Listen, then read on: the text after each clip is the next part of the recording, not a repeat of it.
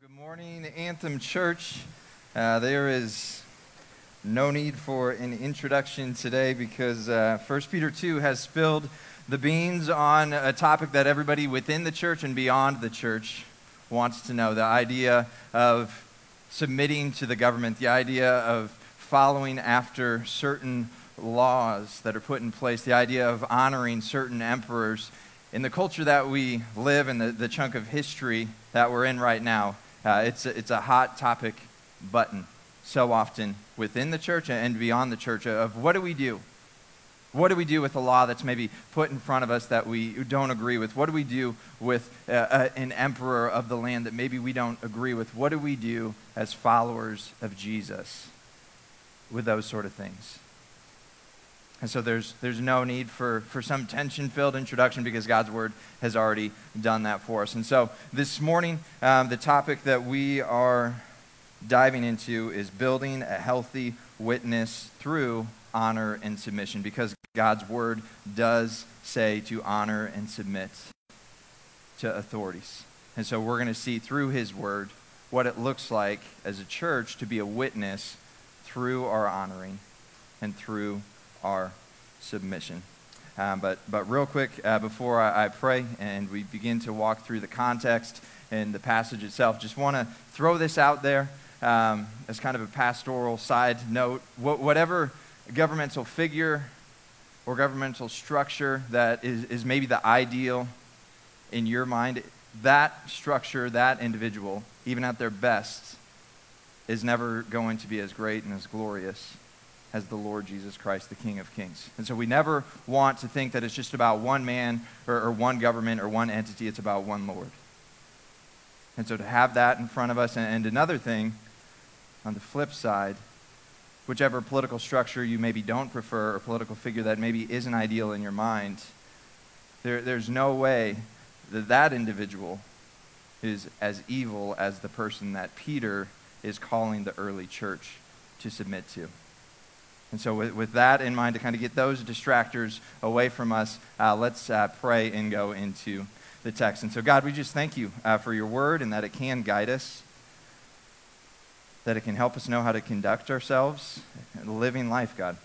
And I pray that this morning the word would be clear, that there wouldn't be thoughts from this last week or thoughts of the week to come that would steer us away from the next few minutes as we open up your word to understand how we can honor and submit to others, Lord, for your sake and as witnesses. And so, God, I just pray over this morning in Jesus' name. We'll go ahead and turn to 1 Peter 2 if you're not already there. The context of the time, pretty much Rome is a big deal. That's what we have to know about this passage. At this point in history, the Roman Empire was massive. 1 in 4 people that walked on planet Earth were born a Roman citizen and they died a Roman citizen. So it was a massive empire. The DNA, kind of the aspects of the civilization that marked who it was or wasn't, tended to be, they're an impressive government. They might have a lot of sophisticated ideas, but when it comes to how that government functions, it was marked by greed and it was marked by brutality. And so when we think about the person who was leading that regime at this time, scholars would say, it was probably Nero. As 1 Peter was being written, Nero was the one that was leading the Roman Empire. And any guy who has murdered his own mother and murdered his 2 wives already is like, that's kind of tyrannical, right? So Nero at this point is leading out of this power-hungry spirit, and no matter what it costs, he is going to be on top of the world. And for Christianity at this time, for the early church, it was a difficult season because of that, because they were within the Roman Empire. Like a couple weeks ago here at Anthem, we were having our 5-year celebration, right? Out in the parking lot, having some pizza, enjoying fellowship with other believers, had like bounce houses out there. That wouldn't have been happening at this time because for people that were living in Rome, they were lucky to live for 5 years as a believer because of the way that Christians were treated. They were marginalized, they were maimed in the Colosseum, and they were martyrs for their faith. And so that's kind of the historical context at the time. as far as 1 Peter. Thus far, we've been through chapter 1. Matt and Chris preached through that, talking about how we have a holy God, how this holy God has sent his holy Son to be a living hope so that we, through Christ, could be a holy people. And then last week, Brandon preached in chapter 2, talking about how we as little infants have this craving for milk, right? And for us as believers, we're to have that same craving for God. We're to have that desire in our hearts for the Lord and for his word, because with that, we're a spiritual house. We're the Lord's royal priesthood that gets to show the world that we're living in, and for this time, show Rome, the world that they were living in, who God was through their behavior among themselves and through their behavior with the world. And so this morning, we're going to be in verses 13 to 25, and we're going to be looking at a section where Peter's answering some ethical questions that they seemed to have been asking. If you can imagine, people at that time, they're living under that government, and they're like, I got a question, Peter. What do we do about Nero? What do we do about this government? What do we do about the fact that maybe we're slaves in this area of Asia? How do we interact with our slave masters? What do we do with this? We're in a section where Peter is answering those questions. And so this morning, we're going to kind of march through 3 different daily principles that I believe are in 1 Peter. The first principle is renewing the interior. So if we're talking about a spiritual house, that's who we're to be as the church. That's who we're to be as individuals within our homes, within our workplaces. The first principle is renewing the interior. We'll see that in chapter 1 and 2. And then also this engaging of the exterior, so the way that we live and what it displays to the world outside of ourselves, outside of the church walls. And then point number 3, the daily principle of remembering the foundation that is Jesus. And so let's go ahead and start with principle 1, renewing the interior of our spiritual house as a believer. Where do we see it? 1 Peter 1, go ahead and turn back to the first chapter in 1 Peter 1, verses 14 and 15. It says, as obedient children, do not be conformed to the passions of your former ignorance, but as he who called you is holy, you also be holy in all of your conduct. Peter has already said you guys are born again through this living hope that is Jesus Christ. And so you need to have this renewing of your interior each day by remembering your identity. Remembering your identity. And so we see that area of internal renewal where it's, okay, this is who I am. Jump ahead to verse 22 in chapter 1. It says, having purified your souls by your obedience to the truth, for a sincere brotherly love, love one another earnestly from a pure heart, since you have been born again. And so he's saying, yep, renew the interior. You're born again to this living hope. You know your identity, but your identity also has an effect on how you behave with others. And he's talking about the heart here. As you interact with other people, have a love. Not just a simple love, an easy love, a love when you want to love, but an earnest love. Where else do we see it? In 1 Peter 2, he says, so put away all malice and all deceit and hypocrisy and envy and all slander. There he's talking about their spiritual conduct, their daily living. You need to consider renewing your interior day by day so that you're not full of what? Malice, deceit, hate, hypocrisy, envy.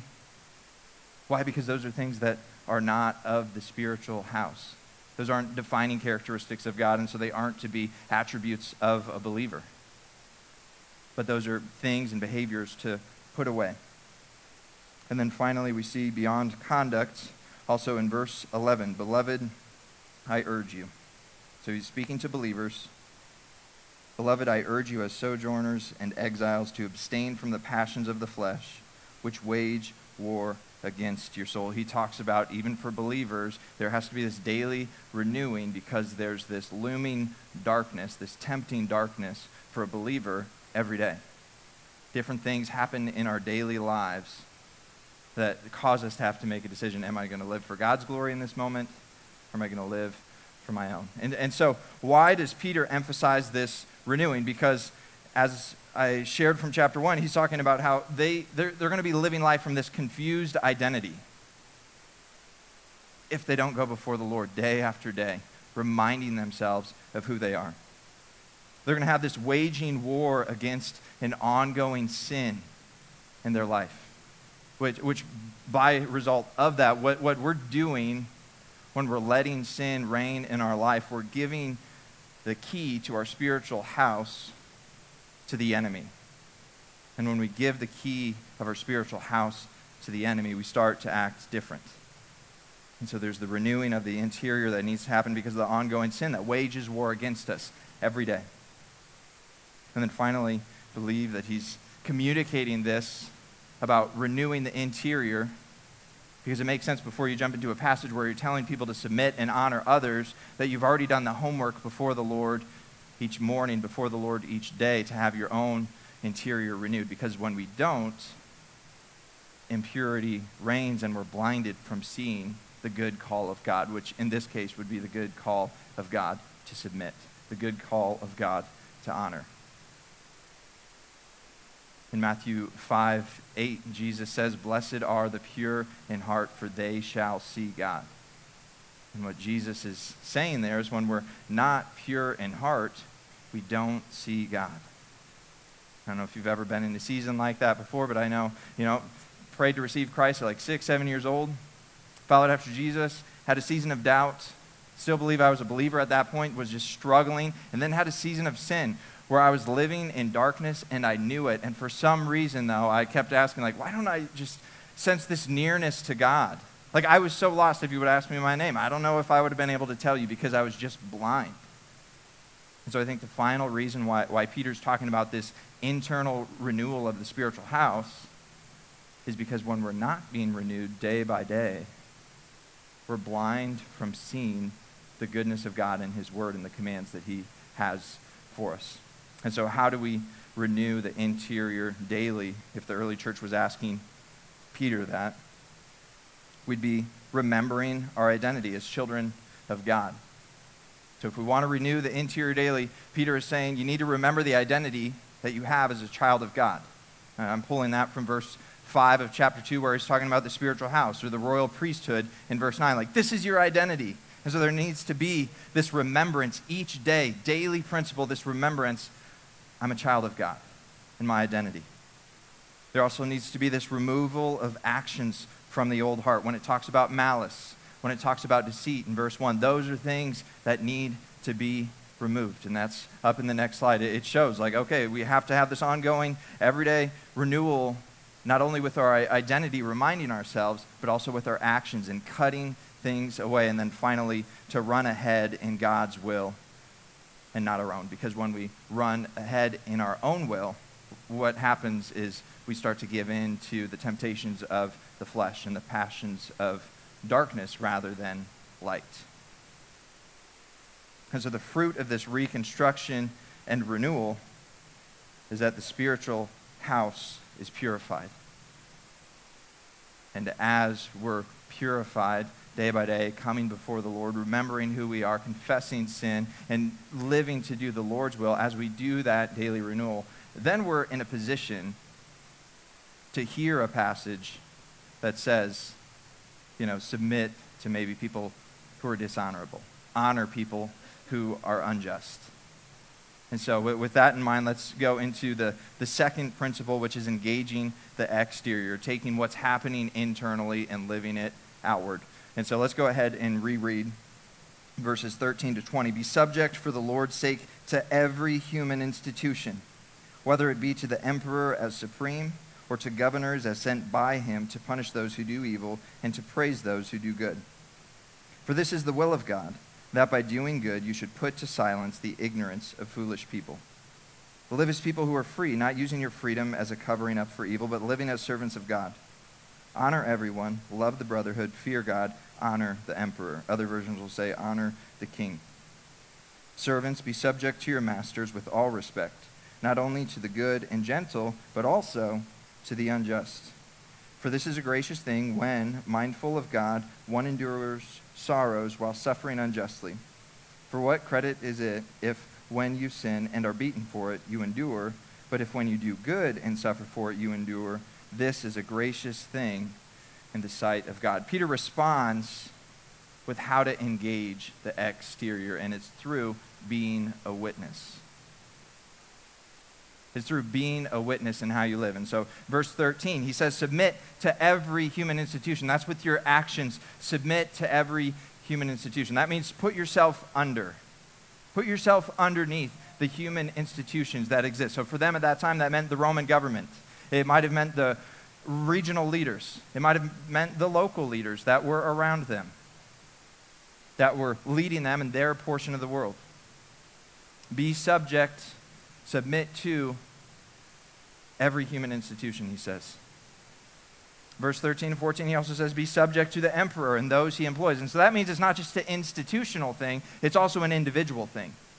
And at this point, it was the Emperor Nero, where Peter is saying, submit to him.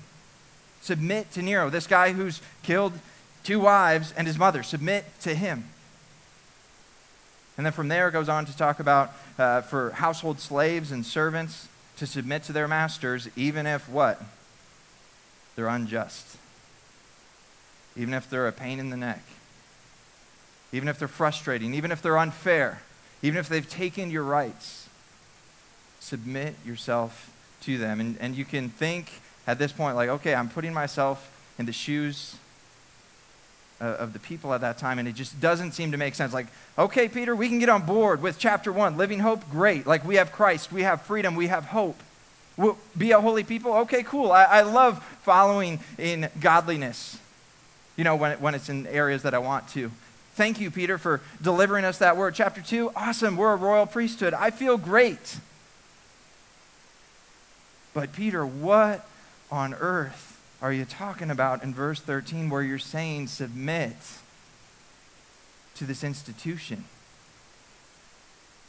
that's maybe dispersed me from my family, that's maybe taken my rights, that's killed people that I know?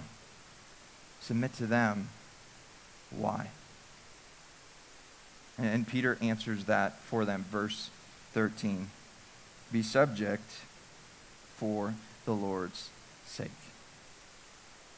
He's saying it's not about you. This is for the Lord's sake that you would submit to someone who does not seem to be worth submitting to. It's for the Lord's sake. It's your witness. It's for the glory of God. It's not about your personal preference in this moment. He's saying it's not about the law that you would maybe prefer. It's not about, oh, I wish it would have been this guy, not that guy who was put on the throne. You know, wish we would have had a hero, not Nero up there. Like, oh man, we should have someone else. Like, come on.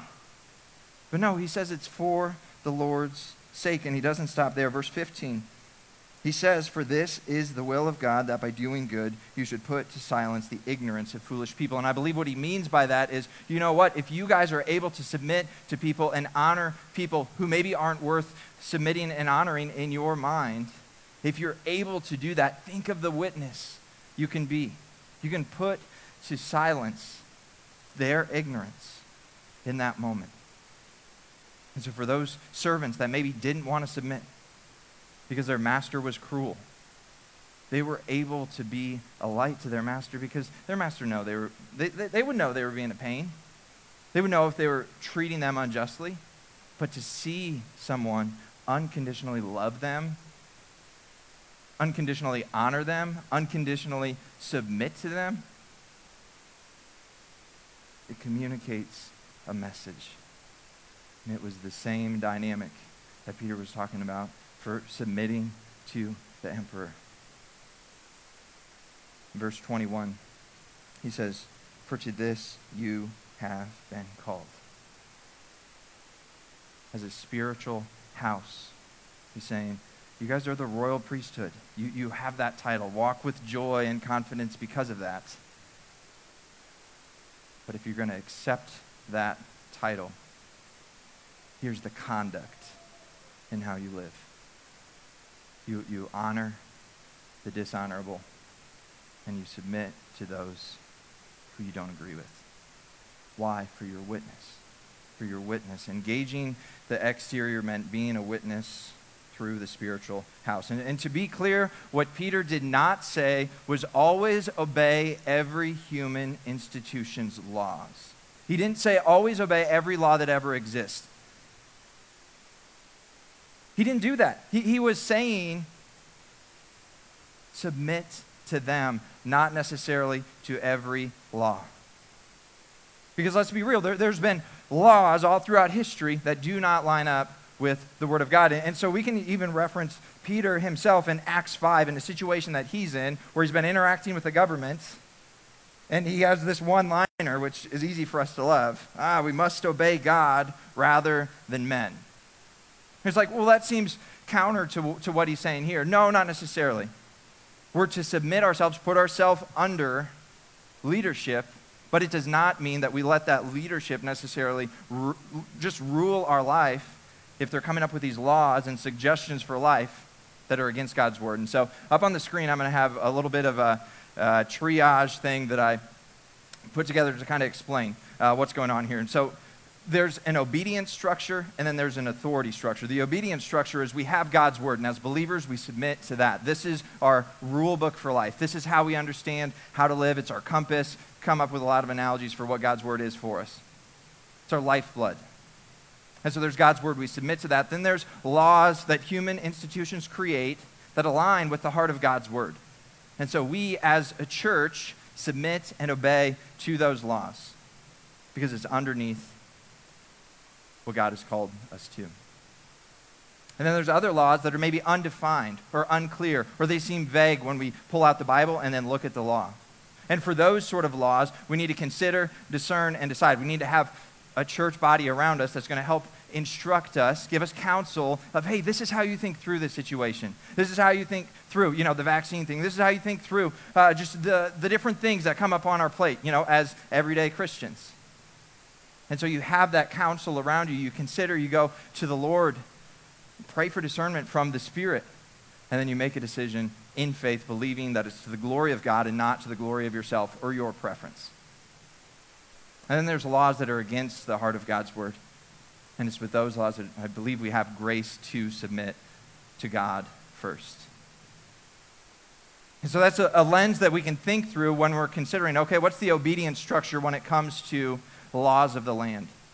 Laws that are put in front of us. How do we interact with that? This is kind of a lens to look through. But then what Peter also shares is the authority structure. And that's the next slide. Lord of Lords, King of Kings. That's who we submit fully to, who we submit faithfully to. And then we submit to the human institutions that God put in place. And then there's us. To give some more scripture on that, Romans 13. This is Paul writing to the people of Rome. Tough place, but this is what they're hearing from Paul. Let every person be subject to the governing authorities, for there is no authority except from God. And those that exist, those authorities that exist, have been instituted by God. Therefore, whoever resists the authorities resists what God has appointed, and those who resist incur judgment. So he's talking about those human institutions that exist, the federal government, the law officials, the teachers, the different city officials. Submit to them as an entity. This heart of submission, and then also there's this call to have an ethic of honor through humility. In Romans 12, Paul, writing to the people of Rome, says, love one another with brotherly affection, outdo one another in showing honor. He's pretty much saying, have some honor competitions among fellow believers to see who can honor others the most. I know it feels kind of corny, but when you think about it, it's like, yeah, like what if we did live our life that way? Like when we considered others' opinions and others' preferences, if we honored them in that, that's communicating just the love of Christ. And so what Paul was saying to the people of Rome was, outdo one another in honor. And I believe that's the same heart that we can have towards the institutions that God has put in place. As I was thinking through just this idea of submission and honor, the name Louis Zamperini came to mind. I don't know if you've read the book Unbroken or seen the movie Unbroken, but pretty crazy story. This guy was an Olympian in the 1930s, ran fast. I think he did the mile or something like that. He was supposed to be the first guy to break the mile in 4 minutes, which is fast. Very fast. And for Louis Zamperini, he was living his life one way, and then all of a sudden he's like, I got to go to war. Okay, World War II, it's happening. Goes on a plane, Plane goes down over the Pacific. That happened a lot. There were a ton of planes that before they would even get to the enemy, it would malfunction. So just be thankful we don't live during that time period. Planes are much more agreeable now. And so anyway, he's trying to, fight for the country, and plane goes down. He's on a raft. He lives through the crash. He's on a raft for like 50-some days. Like literally sharks swirling around. Like it seems like only something from the movies, but it really happened. By the grace of God, he's rescued out of that, but who is he rescued by? The Japanese. And as he goes to Japan, he finds himself in a concentration camp, and as he's there, he is treated like an animal. He's beaten. This man and leader over him, who's more or less his slave master, puts him in like a 4-foot by 4-foot by 4-foot box to live. And he's over there for years. Comes back by the grace of God, like he's rescued after the war ends, returns to the U.S., has a pretty rough dealing with PTSD, understandable, alcoholic. God confronts him, though, gives his life to Christ. And what does he do? But he does everything he can to meet the person who beat him to a pulp so that he could forgive him. The honor and the love and the unconditional nature of a guy who's been beaten to then go to the captor, fly across the world to try to meet him. Like, that's an honorable and a loving thing that communicates what? A healthy spiritual house to the lost world that we're living in. And so he flies there, tries to find him. They're like, no, he committed honorable suicide. Sorry. But the point is, that's a level of honor that is rare. And so we see Peter's push to have this grace and honor, a grace of Christ that honors the dishonorable, a grace of Christ that submits to tyrants who maybe don't deserve it. Principle 3 is remembering the foundation. We cannot do this without Christ. Let's read verses 21 through the end. For to this you have been called, because Christ also suffered for you, leaving you an example so that you might follow in his steps. He committed no sin, neither was deceit found in his mouth. When he was reviled, he did not revile in return. That means abuse. When he suffered, he did not threaten, but continued entrusting himself to him, that is God, who judges justly. He himself bore our sins in his body on the tree, that we might die to sin and live to righteousness. By his wounds you have been healed. Amen. For you were straying like sheep, but have now returned to the shepherd and overseer of your souls. Christ is the foundation of the spiritual house that we're building.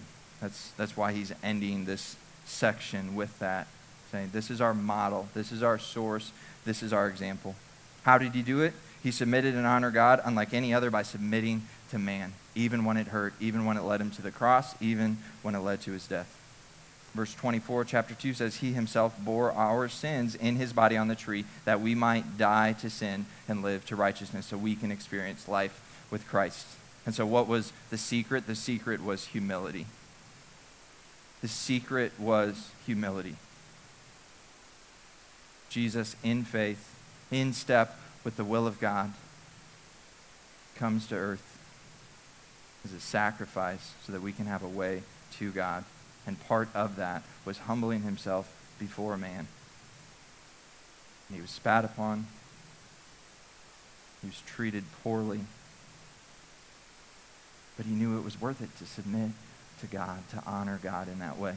In Philippians, Paul says, let each of you look not only to his own interests, but also to the interests of others. Have this mind among yourselves, which is yours in Christ Jesus, who though he was in the form of God, did not count equality with God a thing to be grasped, but emptied himself by taking the form of a servant, being born in the likeness of men, and being found in human form, he humbled himself by becoming obedient to the point of death, even death on a cross. What did humility look like? He suffered for us. 1 Peter 2, verse 21, he suffered for us. Humility looked like suffering. Verse 22, committed no sin, spoke no deceit when he was treated poorly. Like, can you imagine that, being beaten and saying nothing to fight back, saying nothing to try to one-up the other person. He was humble. He did not revile in return. Verse 23, he did not threaten. And what was the outcome? Verse 24, by the grace of God, by his wounds, he offered us healing. Which means that Christ is our foundation to our spiritual house and witness. And here's the thing to hold on to. Jesus' submission and suffering resulted in our salvation. The witness of Jesus and the witness of his suffering led to our salvation. And the reality is, through our submission, through our suffering, and through our honor of others, we can help lead others to salvation as well. We can lead others to see Christ. We can lead others to see the strength and the power and the grace and the love of the Almighty God. A far better picture of leadership than Nero, and a far better picture of leadership than anyone else on earth. And we get to take part in that as individuals and as a church. In 1996, Louis Zamperini heard from, I don't remember the source, but heard that, okay, this guy who said he had committed suicide honorably, he's actually alive. He learns in 1996 that he's alive. And so what does he do? He's like, all right, I'm going to reach out to him. I want to go meet him. I want to go talk to this guy who beat me to a pulp so I can show him the love and honor and grace that Christ has given me. Not able to get a hold of the guy, but he does write a letter, and let's listen to his words. This is what he wrote to that man. As a result of my prisoner of war experience, under your unwarranted and unreasonable punishment, my post-war life became a nightmare. It was not so much due to the pain and suffering as it was to the tension of stress and humiliation that caused me to hate with a vengeance. Under your discipline, my rights, not only as a prisoner of war, but also as a human being, were stripped. The post-war nightmares caused my life to crumble. But thanks to a confrontation with God, I committed my life to Christ. Love replaced the hate I had for you, because Christ said, forgive your enemies and pray for them. When Louis Zamperini considered, how do I treat the guy who beat me? How do I interact with him? He had a fork in the road decision, and for a while he was taking the path of rebellion. For a while his plan was to find that man and kill him, but because there was an intersection point where he met God, Jesus did a work in his heart, and in that work of the heart he then takes the path of righteousness. And the path of righteousness pursues people. The path of righteousness shows other people honor even when they don't deserve it. Shows people grace and love when you think they maybe shouldn't receive that from you. And so he took the path of righteousness. And this morning we have a fork in the road decision. And every day forward we have a fork in the road decision. How are we going to honor and submit to other people around us? Are we going to be on the path of rebellion where we say, submission and honor is not my thing and I'm not going to follow through with that? And in doing that, you are marring the witness of the church of Christ? Or are you going to walk on the path of righteousness, where you see honor and submission as a tool to show other people the glory of God? How do you want to go down, rebellious or righteous, about your rights or about your witness, about your independence or about your example, about your preference or about your God? Honoring the King demands us to honor the dishonorable. Why? For the Lord's sake. And so this morning for you, maybe there's some interior work, some interior renewal that needs to happen to help get you there, to be in a place where that even seems like an option. Maybe it's praying to receive Christ for the first time and submitting to the King of Kings, Lord of all creation, through the work of Jesus on the cross.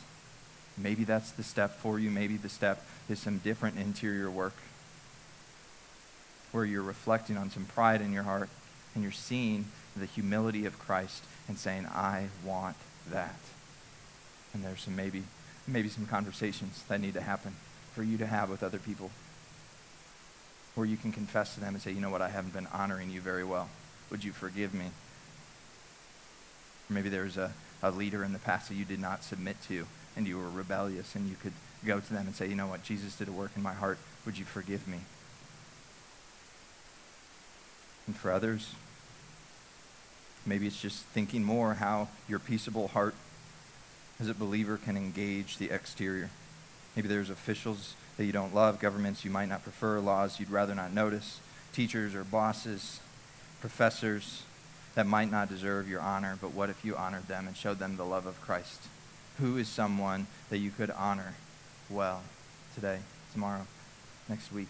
What are some follow-up conversations you need to have? That's what I'll leave you with. Let's pray.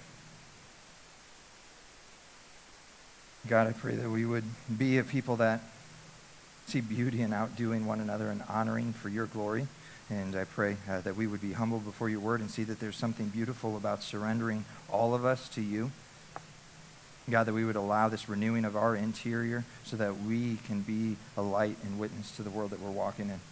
God, for some, it may be bowing at your feet for the first time, confessing to you as the King of Kings, and for others, Lord, it might be bowing at your feet to turn in proverbial weapons of rebellion that are in our heart. And so, Lord, I just pray that your Spirit would do a work, and that we would be a church that is a shining spiritual house for your glory, not for our pride, for to look good, but for your glory, so that more would know, love, and obey you. In Jesus' name.